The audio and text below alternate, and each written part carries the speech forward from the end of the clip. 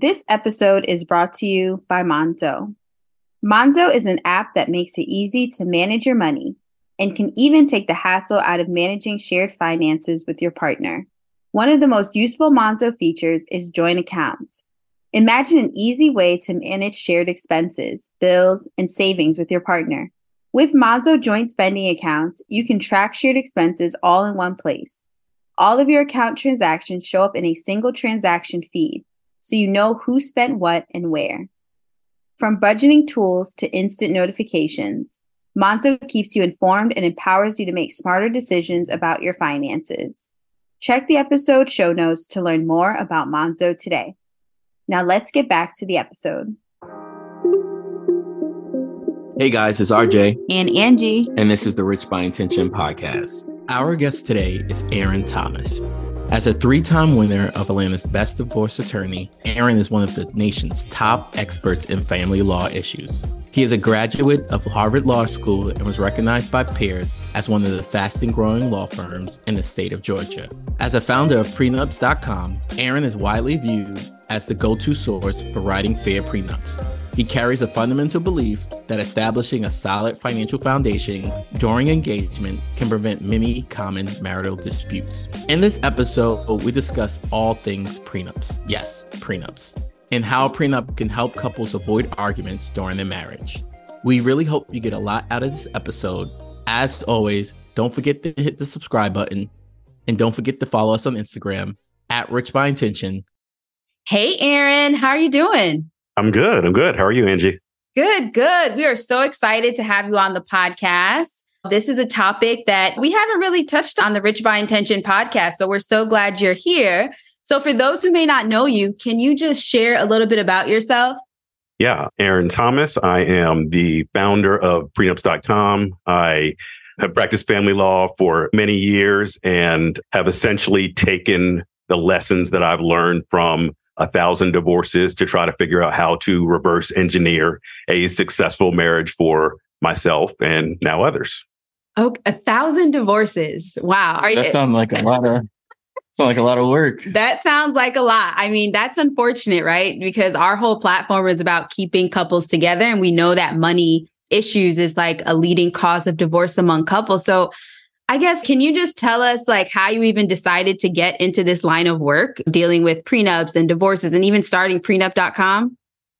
Yeah, absolutely. I stumbled into being a divorce lawyer. No kid says, I want to be a divorce lawyer when I grow up. I mean, I wanted to be a lawyer for a long time, but I kind of got recruited into divorce work. And I started in my early 30s.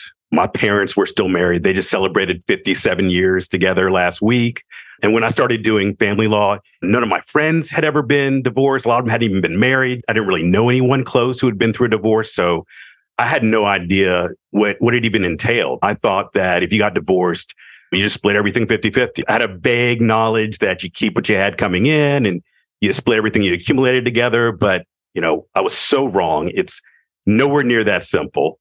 The average divorce takes over a year to complete, costs $15,000 per spouse. And I just saw the destruction that happens to people, to spouses, emotionally, financially, psychologically. And I wanted to avoid it. I don't think it's controversial to say a messy divorce is best avoided at all costs. So my initial take was, don't get married. Don't ever put yourself in a position to go through a divorce, right? That's funny that you say that, because I don't know if you've ever heard of the red pill community on the internet, but that's the basically thought that a lot of men, and maybe some women too, especially women being high income earners more than ever, right? Today, The thought is, I'm not getting married. I don't want to have to split anything 50-50, or money becomes such a contentious topic. And really, I think for our generation, the millennial generation, it's put a distaste in people's mouths of just wanting to get married because of seeing maybe our parents get divorced and just the changing dynamics in the value of marriage today. So what are your thoughts on that? Like when people say, well, I'm not getting divorced because money's such an issue. Yeah, I understand. It's terrifying to get into a relationship that, if it doesn't work out, can have such a monumental impact on your life. At the same time, I have always been kind of pro commitment. I wanted that lifelong relationship for myself. And when I met my future spouse and thought, hey, this is someone that I could have a life with, that I could see myself growing old with, but I want to make sure I can do it the right way. Can I take the lessons that I've seen from what other people have done wrong and try to prevent as many of those pitfalls as possible? Okay, so let's get into it. What is the right way to set up your marriage, right? We like to encourage couples to have important conversations before they even walk down the aisle. So how would you set yourself up for a successful marriage? Yeah, I obviously was the founder of Prenups.com. I think that is a part of it. But before we even get to that, I think a lot of it is having these intentional conversations about what marriage means for you, about what you are expecting, what you plan to give, what are each spouse's kind of rights and responsibilities in the relationship, and certainly discussing finances, structuring your finances in the correct way that is going to lead to a relationship that minimizes arguments and maximizes happiness and satisfaction. Okay, so how do you structure your finances? So I think, when you think about structuring your finances, I think we have to recognize how complex modern finances are. I look at my parents got married in the 1960s, and people in the 1960s got married at an average age of about 20, 21 years old. And so the average couple getting married back then was likely to have maybe one bank account between the two of them. They had no credit cards, barely existed back then. 401ks had not been invented, so there was no retirement. They likely had no house, no business. Student loans weren't So much anything like simpler. they are today. It was so much simpler. I liken it to a couple starting a startup business together in their garage. No assets, complete blank slate. Whereas the average couple who gets married today is closer to 30 years old. They're likely to have 4 to 5 bank accounts each, 3 to 4 credit cards each, tens or hundreds of thousands of dollars in student loans, a house with some equity. They each have their own car. There may be a small business involved. And so if the couple in the 1960s was a startup company in your garage, the average couple getting married today, it's like a merger of 2 fully formed corporations. And you just would never do that without a really well thought out plan about how you're going to make it work. That's such a good point, right? And I hear what you're saying because I've had contention, I guess, with, a prenup. Do I even need a prenup? But you're right. Like when you are a little older and you have basically your life set, it does kind of make sense to make sure that you're legally protected, your assets are protected. And it's so true that when our grandparents got married back in the day, or our parents, life was just so much easier, right? Today, things are just not as simple. And so I guess what's the first step, right? That people who are interested in marriage, who are maybe 30 something today, like what's the first step that they should take to protect themselves and their future? God forbid, we don't promote divorce on this platform, but should your marriage not work out for whatever reason, how should people set themselves up? Yeah. I think so. One thing I'd like to throw in is what a prenup is, because I think that there's a lot of misconceptions. Before I started practicing family law, I thought what probably most people, and a lot of your listeners think, which is that a prenup is just planning for divorce before your marriage even starts, right? You're already planning for disaster. You're jinxing your marriage, maybe. Prenup is really a set of rules that defines your financial relationship, both during and, if necessary, after the marriage. And I think it's important to point that out because a lot of people think that a prenup is just, if we get divorced, what do you get and what do I get? A better way to think of it is like a partnership agreement for your marriage, like a business partnership. If you were going into business with someone, you're likely going to put down on paper how things are going to work. What are your rights and responsibilities? What are my duties in the relationship? Who owns what percentage of the business? You're going to put mechanisms in place to give the business the best chance of success.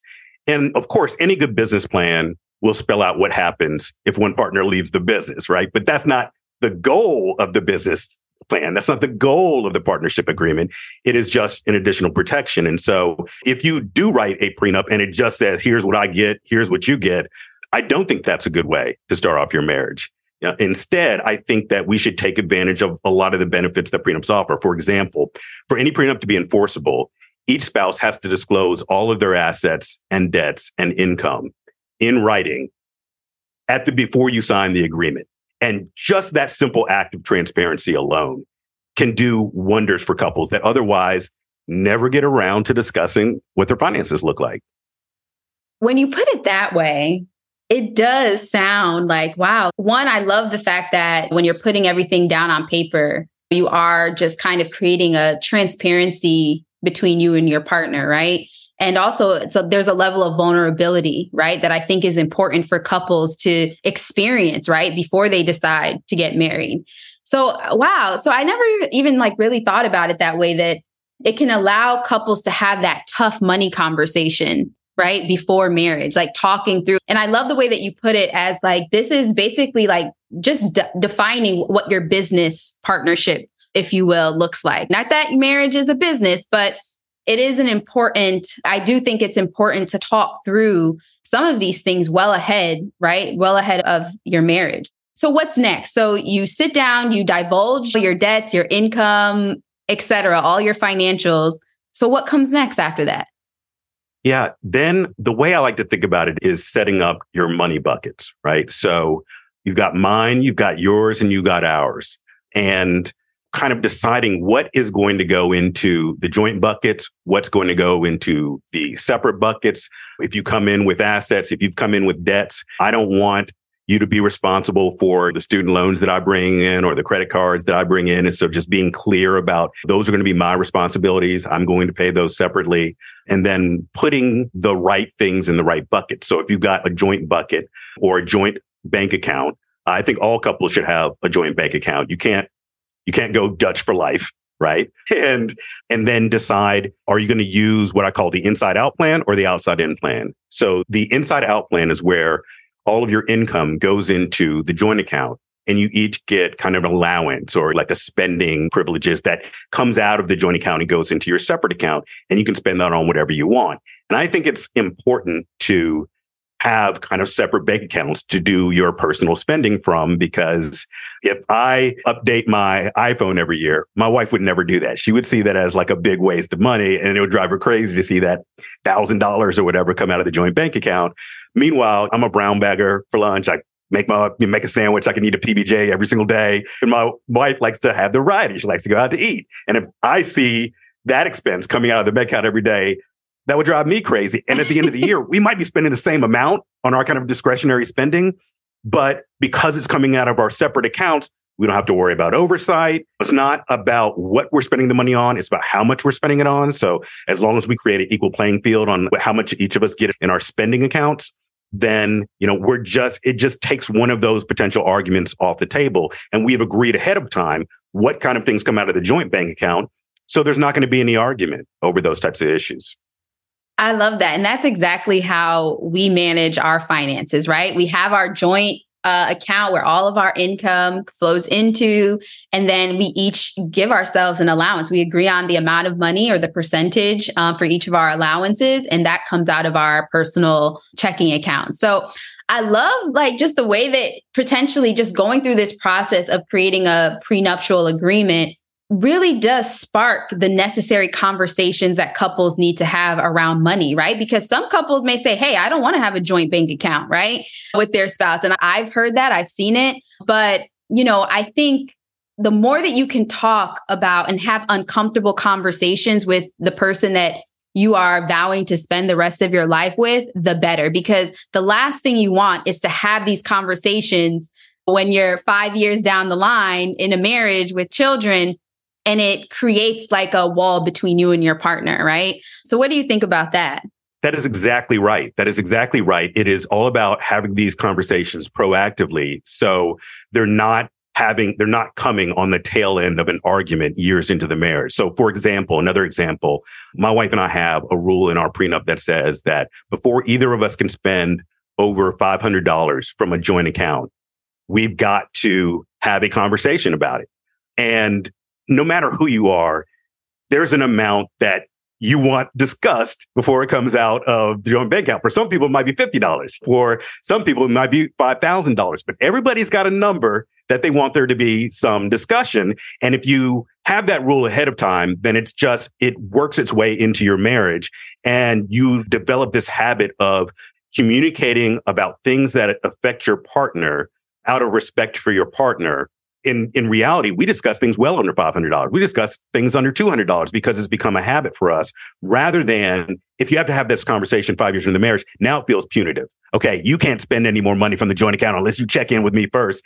And then that's a weird way to go about it, rather than forcing that conversation at the beginning of the marriage. What are some of the things that you've seen, I guess, kind of being the attorney for thousands of divorces?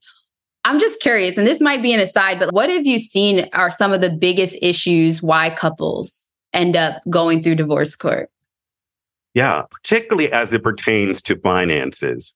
I mean, let's go back to root causes. I think that I am a believer that the same things that make for a good and fair prenup make for a good and healthy marriage. And so there's three principles that I look to incorporate in my prenups: transparency, communication, and fairness, right? And so particularly when it comes to communication, there are a lot of couples where they're just following kind of like the rules of what their parents or their grandparents' generation did. And so one spouse handles the finances and the other spouse has no idea what's going on. So many people came into my office and I said, well, what are the assets? What are the debts? What's the financial picture look like? And they said, I have no idea.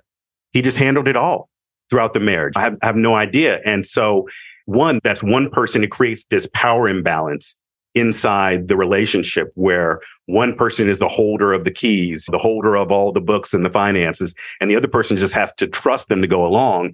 And some nightmares can come out of it. I mean, I had one case where the husband managed all the finances, and this was like a 30, 40-year marriage. He handled all of the finances throughout the relationship. And the wife thought that they were doing really well, thought that they had millions, only to find out during the divorce case, we found out that he'd started coming down on her for her spending and criticizing her for her spending. Come to find out, he had taken all of their retirement, millions of dollars, and basically gambled it away in the stock market. He got really into this one stock and he'd dump all this money into it. Then it would go down. He'd panic. He'd sell it all. Then it'd start to go up. He'd try to ride the way back up. And over the course of several years, they went from $1 million to 10,000. And this is the kind of thing that just simply can't happen. I don't know. I think that's the reason for divorce. If I had to choose, I'm just kidding. Right. Through thick and thin. That's a lot of thinning. I don't know. Right. Too much thinning.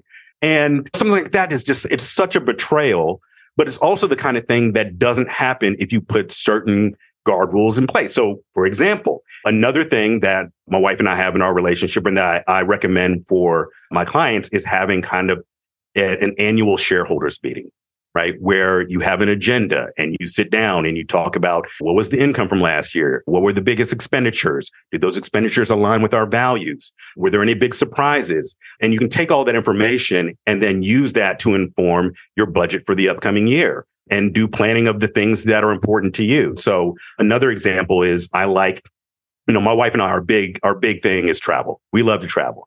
And so we made an agreement ahead of time that we're going to take 5% of all of our take home income and dump it into a travel bucket, a travel fund, so that whenever we want to take a trip, the money is there. You might call it a sinking fund account or a goal fund account.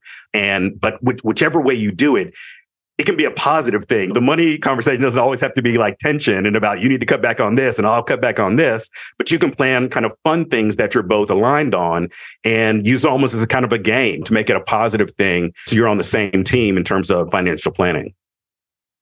I love that. And I think that's some of what we do too, right? Like we kind of determine like how we're allocating our expenses, and we do meet, right? Yeah. At least once a year to talk through, okay, what are our goals, our money goals, right? Yeah. So at the beginning of the year, we theme our years, right? Each year has a theme, and then we review like our goals for all of that year. And then like on a quarterly basis, we review those goals and the theme of the year, which correspond. Mm-hmm. So I think that's very important to do, right? Because you can like track, a lot of times people sometimes track month to month, but you want an overall indicator, much like a company, of how you did for the year. So you can kind of forecast what you will do for the following year and so on and so forth. So I think that's a great idea. And maybe not a shareholders meeting, but maybe you call it like a marriage mission meeting or something like that. I don't know. Oh yeah, 3M. Yeah, marriage mission meeting. Yeah. I like that, man. Okay. That's good. Or marriage money mission. I don't know, something like that. So a lot of times when you're drafting these prenups, though, at least what I've seen, it seems very one-sided, right? And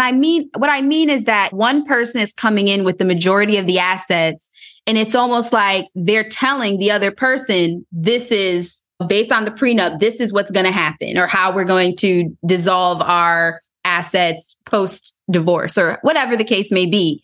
What do you say to that? Because I love how we're talking. It seems like kumbaya. Oh yeah, let's do this prenup. We'll have transparency and vulnerability. But sometimes that's not how the conversation starts. It's more of like a one-sided thing. Yeah, I think a good scenario is, let's say there's a breadwinner. Let's say let's say they make $1 million a year, right? And then you getting married and you decide that, hey, I want to have 4 or 5 kids, right? And I want them to be homeschooled, for example, right?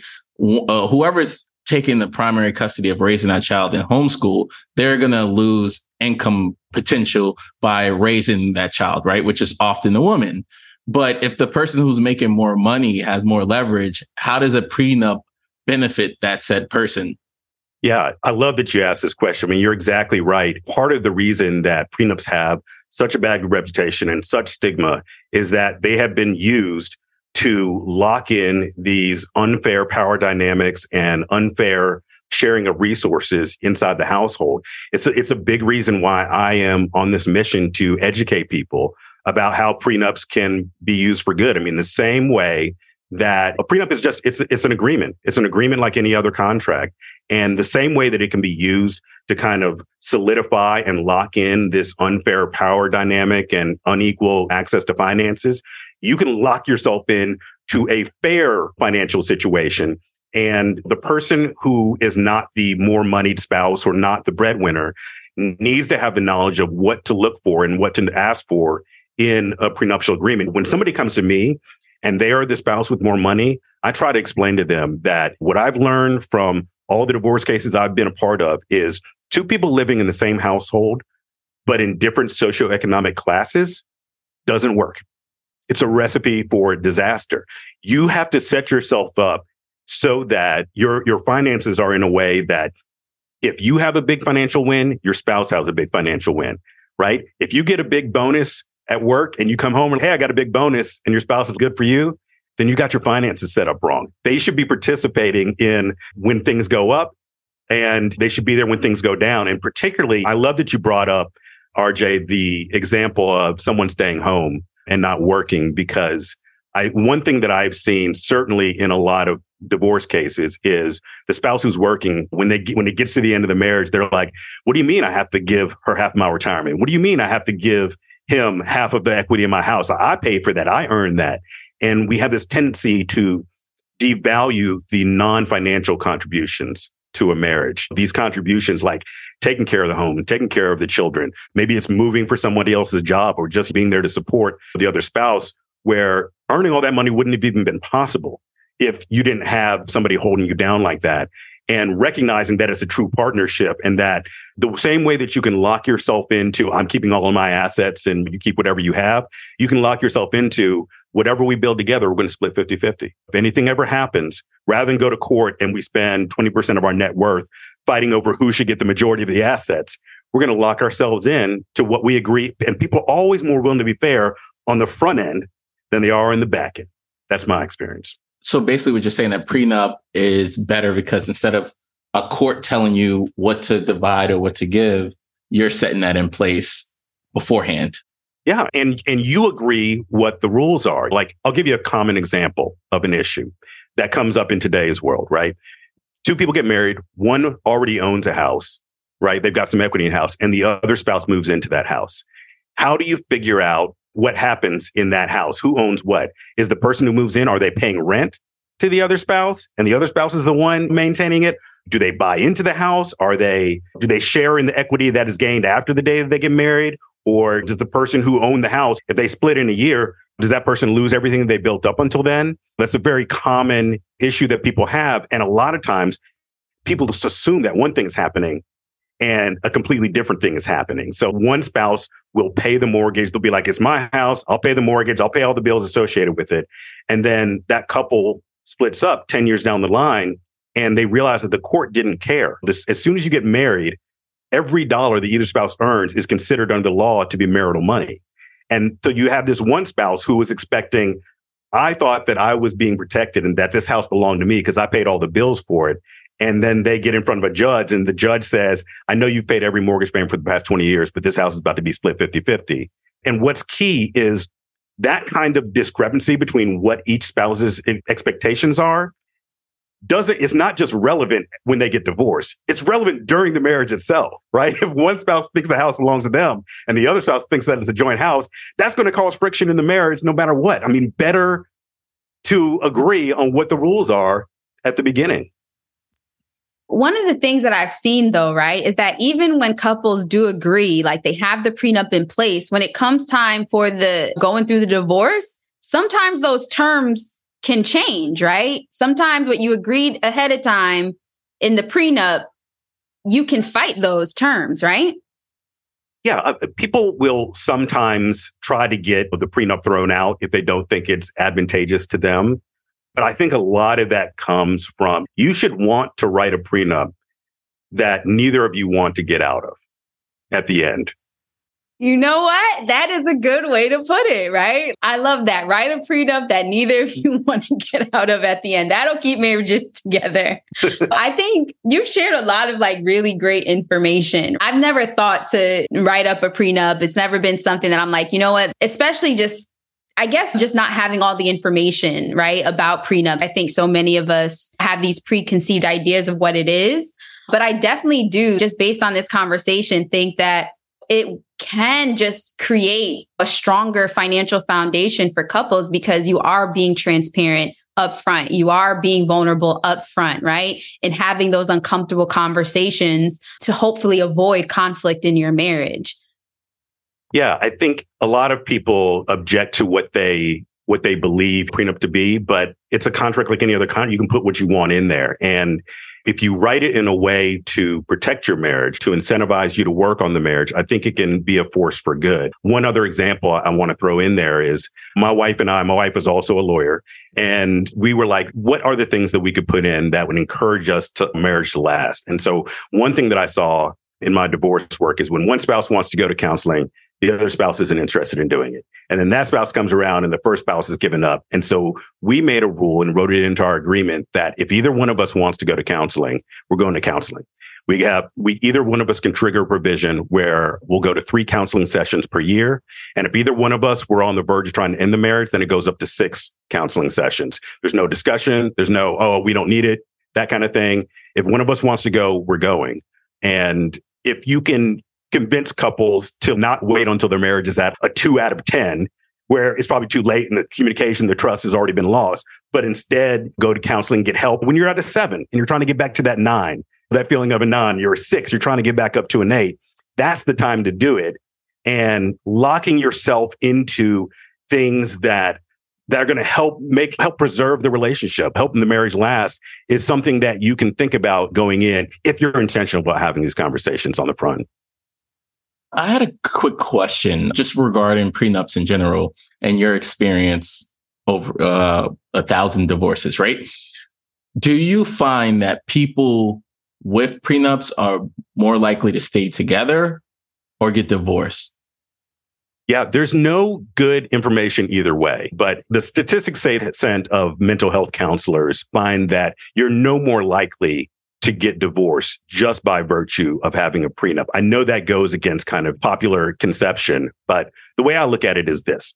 It can act as like an insurance on your marriage. If you go get car insurance, that doesn't mean that you're going to go out and start driving more recklessly, right? If you get life insurance, you're not going to go pick up skydiving the next day. If you have home insurance, you are still going to do everything you can in your power to keep your home from burning down. And the same thing, if you have a prenup in place, yes, it can prevent you against a messy divorce, but you are also going to do everything possible, everything in your power to stay married. And if you're doing it the right way, then at least it means that you might be even more intentional about having kind of the difficult conversations, the uncomfortable conversations that may not be fun, but are necessary to give you the tools to make your marriage succeed.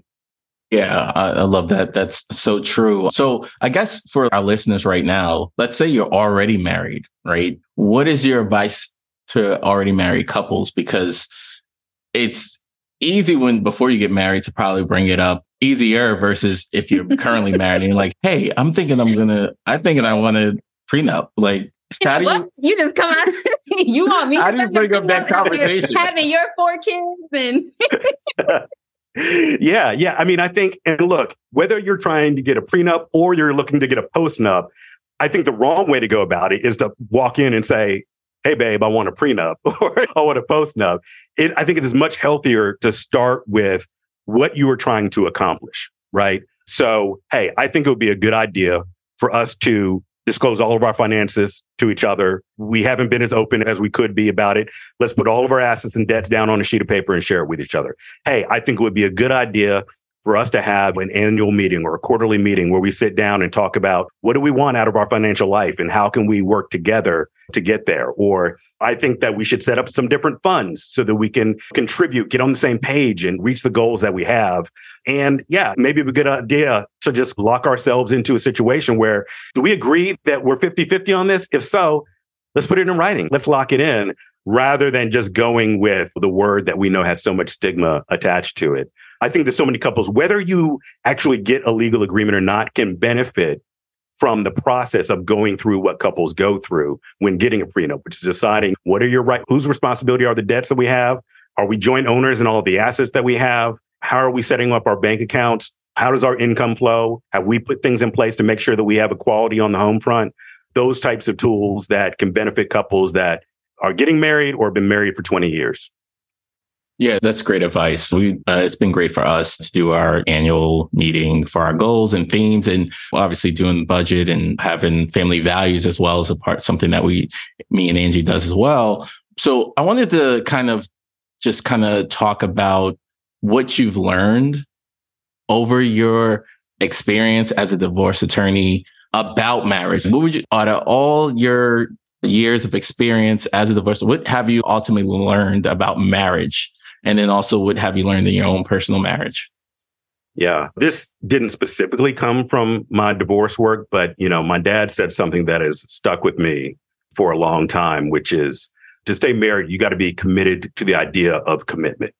It's not just enough to say, oh, this person is the one and everything should be easy and it's just going to flow. There are things that you can intentionally do.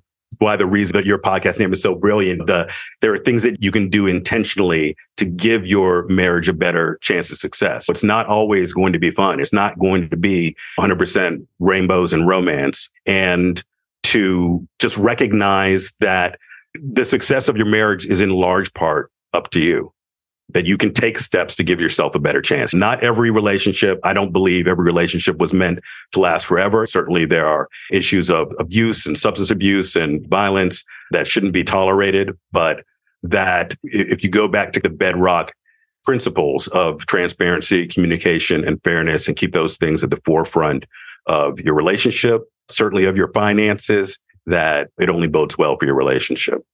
Yeah, I so agree with that, right? The commitment, right? And persevering and adhering to that commitment, right? Because at times, no marriage is perfect, right? There's going to be ups and downs. People are human. They will make mistakes. And I think in our social media climate today, instant gratification is synonymous with everyday life, right? Everything comes to you in an instant. And a lot of times in terms of successful marriage, it's investing in compound interest. But when it comes to your marriage, what you invest into it, that's what eventually will grow. But you have to be able to persevere through ups and downs. So I definitely agree with that. And I think people I would say pop culture today is like, oh, if something's too hard, you can just give up on it. And I think the generations before that was like, a lot of times maybe they had to in some instances, but also I think it was a part of the culture to kind of work through issues in your marriage. So obviously there's pros and cons in terms of today and yesteryear, but commitment is something that we say during our vows. So we should, adhere to it and try our best to, be the best version in our marriage to our partner. Yeah, absolutely. I mean, if I can participate in 1,000 divorces and still come out hopeful and a romantic and a believer in marriage, then it's certainly possible. Yes, agreed. And this has been an amazing interview. Me and Angie, we didn't really bring up this topic before, but just seeing some of the work that you've done and the perspective that you have when it comes to prenups, I thought it would be great to kind of bring it up and talk about it to all of our RBI family that's listening now. So thank you so much, Aaron, for coming on the podcast. Lastly, where can people find to learn more about you and your platform, prenups.com? So certainly people can come to the website, prenups.com. You can also follow me on social media like Instagram at Prenup Guy. Awesome. Thanks so much, Aaron. This has been a blast. Our daughter was a special guest, but we persevered through that. So appreciate you for coming on and have a great day. Thank you. Thank you for tuning into this episode. If you like what you heard, hit the subscribe button and leave a review. Follow us on Instagram at Rich by Intention for money tips and inspiration.